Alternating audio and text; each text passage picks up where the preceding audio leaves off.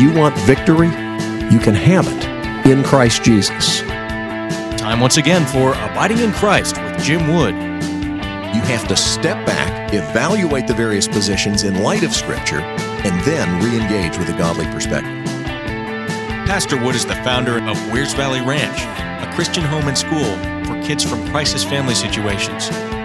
Jesus said, "As the Father has loved me, so I have loved you. Abide in my love." You can contact the program by calling 866-41-ABIDE or by visiting us on the web at wvr.org. And now, without further delay, here's your host, Jim Wood. You would please open your Bibles to Genesis chapter 1.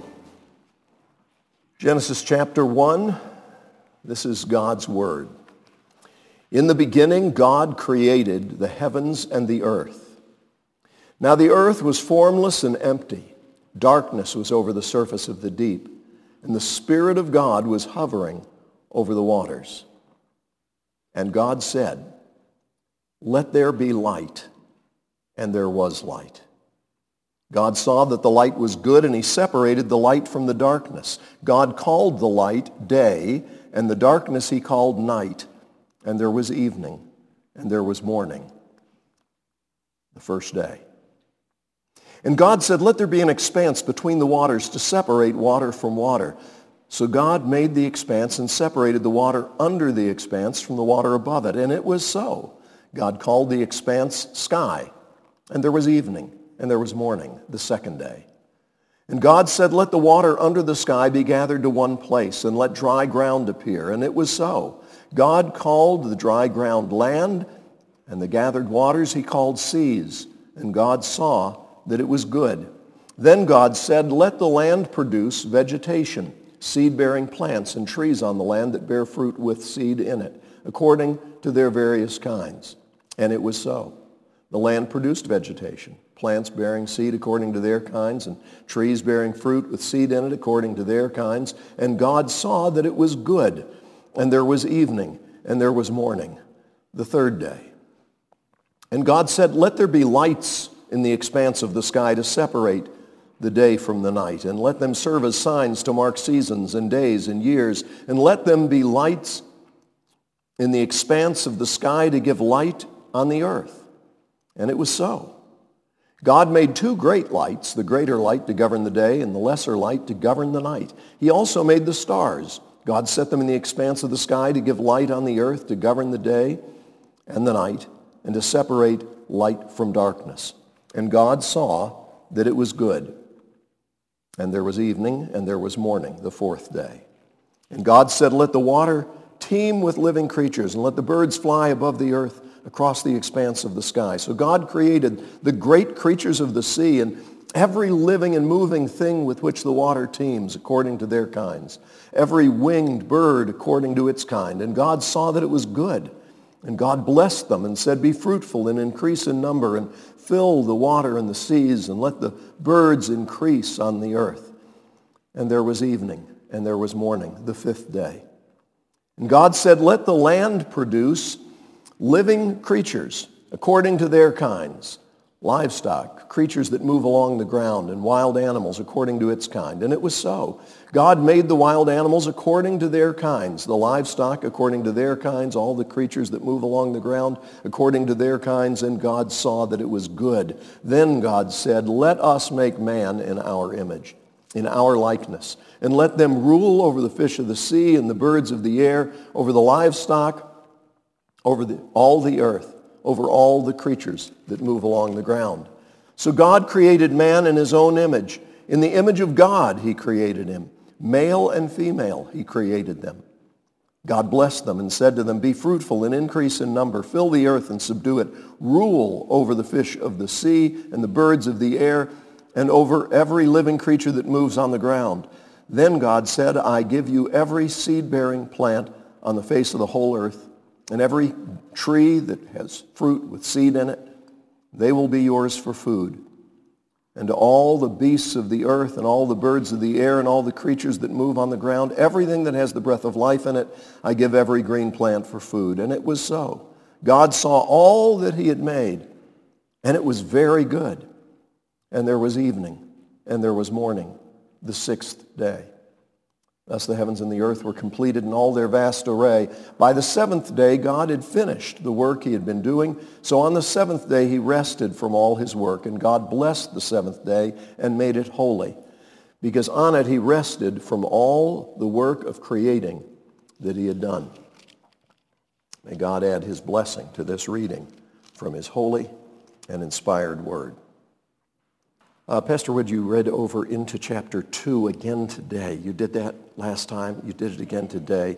You're getting into chapter 2. Yeah, well, it's hard not to get into chapter 2, because chapter 2 is where the conclusion of chapter 1 is, which we just read, and then you get a second account of the creation of man, male and female. And the account in chapter 2, which we'll look at, God willing, next time, is a little different than the account in chapter 1. Oh, is that a contradiction in the Bible? Not at all. No contradiction. Just like in the Gospels, we read about there being two men who were blind in one gospel, and in another, we read about one man who was blind. It seems to be the same event, but why does it talk about two in this one and talk about one in the other? Well, I could tell you that yesterday up at my house, my grandson Titus was there, and I could tell you about what happened with Titus and so forth. It was all fine. Or I could tell you about the fact that yesterday at my house, Titus and his two sisters were there. Now, would that be a contradiction? Of course not. One, I'm focusing on Titus. The other one, I'm talking about all three who were there. So not a contradiction. No, not a contradiction at all.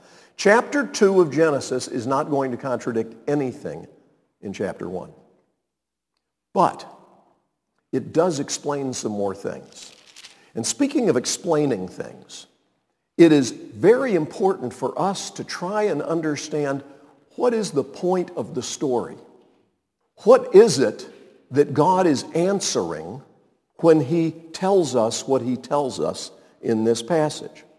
When I was a teenager, one of the illustrious speakers who came to Montreat, North Carolina to speak to us was Dr. J. Edwin Orr. J. Edwin Orr had more degrees than a thermometer. He had multiple doctorates. He had written enough books that if you stacked them up, the stack would be taller than his height. Now, truth in advertising, he wasn't a very tall man. He was, in fact, notably short. But still, most people don't write a book. Those who do generally don't have a stack of them, much less scholarly works, which his were. He was a famous scholar and teacher and revivalist. His main focus in his study was the history of revival. And if you ever want to go on YouTube and watch some J. Edwin Orr material, it's worth it. He's good. He asked a question, though, and then gave two answers when he was speaking to us, and it stuck with me. I've not forgotten what he said. I think it's important. And when I teach from Genesis, I typically share what J. Edwin Orr said. So with credit to J. Edwin Orr for this illustration, let me share with you what he told us. He said, I want you to suppose that you're visiting in my home, and all of a sudden, the kettle in the kitchen starts to whistle. And so you ask me, why is the kettle whistling?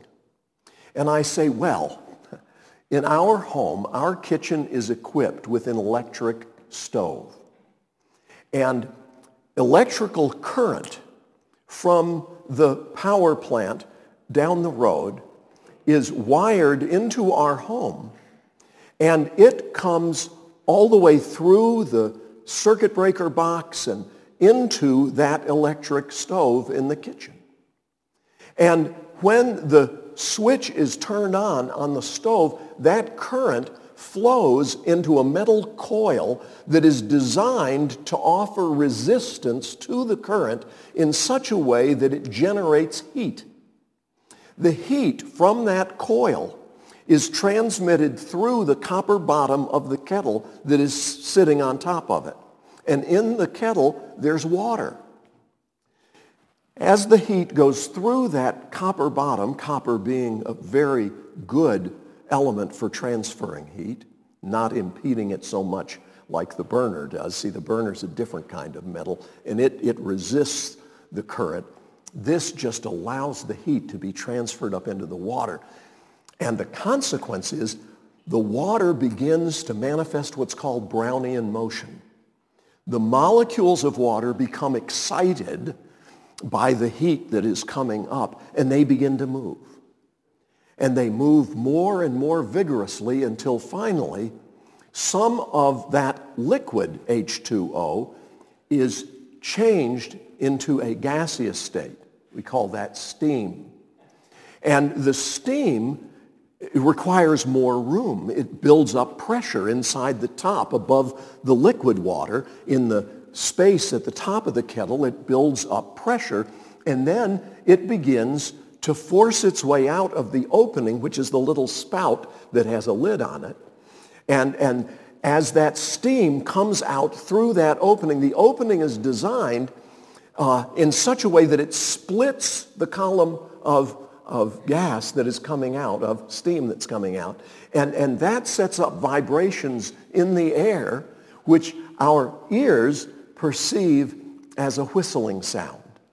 All that is true. That is scientifically accurate. But it really probably was not a satisfying answer to the question. He said, now that's my answer. He said, but my wife heard your question, and she says, the kettle is whistling because I'm about to make tea. Would you like some? Now, who's right, Dr. Orr or his wife? No, actually, in this case, they're both right. But who really answered the question? I'd say Mrs. Orr is the answer I prefer. Now, what is Genesis, which is inspired by God, designed to tell us? What is it we really want to know? Where did I come from? Why am I here? Is there a purpose? Do I have meaning, or am I just an accident? And Genesis answers that question so powerfully that it has been the means by which people have come to faith in God. Our dear friend Peter Ha, who was here tutoring several summers ago in our school, was taught atheism because he grew up in mainland China. And the official position of the government, and hence of all of the public schools, is that there is no God. That's all superstition. And it'll hurt you if you believe that stuff. And will hurt you if you believe that stuff. You need to know there is no God. That's what he was taught. But as he was pursuing his advanced degree in mathematics at the University of Beijing, which is no small accomplishment, because China has more gifted people than the U.S. has people. Understand? And in order for you to get that kind of education in China, you have got to be one of the gifted ones who is more gifted than some of the other gifted ones. And Peter was in the university studying. When it suddenly occurred to him, his field was mathematics, it suddenly occurred to him, what am I doing this for? I mean, if there is no God and there is no real meaning in life, why do I care? Why am I knocking myself out? What's the point in living? And so he left. He left the university and he embarked on a quest to find out what's true, what's real, what matters. And early in his journey, someone who found out what he was doing, why are you not in school anymore? Someone who found out what he was up to said, "You need to read a Bible." And Peter, thank God, got a Bible and started at the front. Began working his way through. Now, I would have recommended he start in John's Gospel, but that's because I'm used to dealing more with Western types. He started in Genesis chapter 1. By the time he got through Genesis chapter 3, Peter said, "No man could have written this. There must be a God. And now I want to know him." And so he kept reading his Bible, and when he read through the Gospel of John, he said, "I want to give my life to Jesus. I will follow him as long as I live." If you want to know the truth, God has revealed it in his word. And so I want you to see that in this passage that we read again this morning, Genesis chapter 1, what we are told is not all the details about how the land brought forth vegetation or how the land brought forth creatures, living creatures. What we're told instead is that God is the one who made it happen. God said, "Let there be light," and there was light. You know why? Because everything in the universe was formed at his command. God doesn't just have a lot of power. God has all power. His power is infinite. I can't really wrap my mind about that. That's because you're finite like me. 6 days, God creating the earth in 6 days, I just can't see how he could do that. Well, then you're adult. I'm sorry. You really haven't understood the first thing. Because you see, if God wanted to create everything in detail in 6 nanoseconds, that would not be a problem for an infinitely powerful, infinitely wise God. What God says comes to pass. That's not a stretch for him. So what we need to understand is what this is telling us over and over.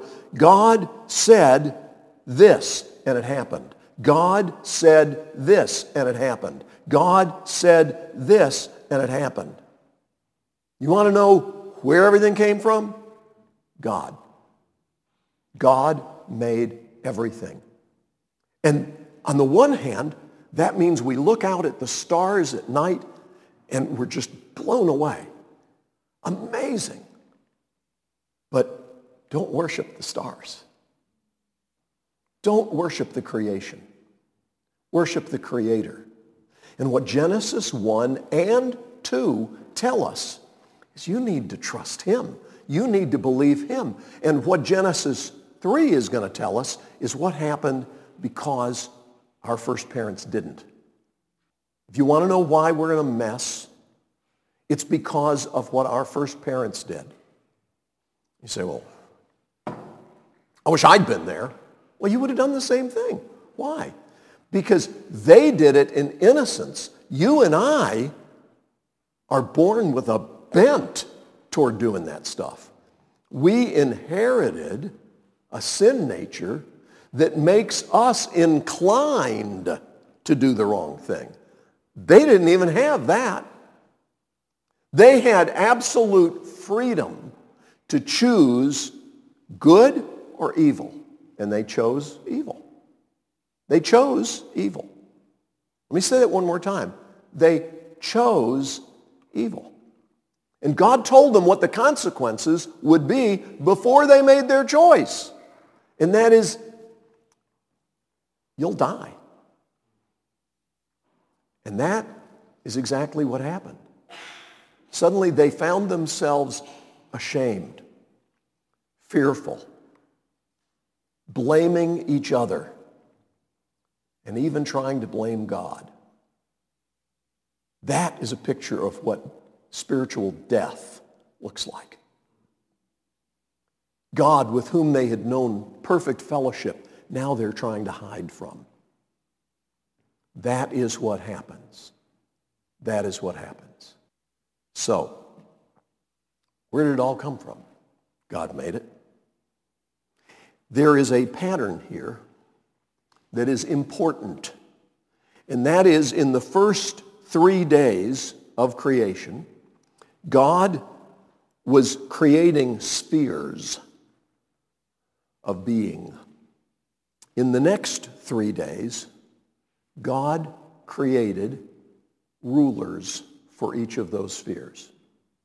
Notice the interesting terminology that God uses to describe the purpose of what he made on day 4.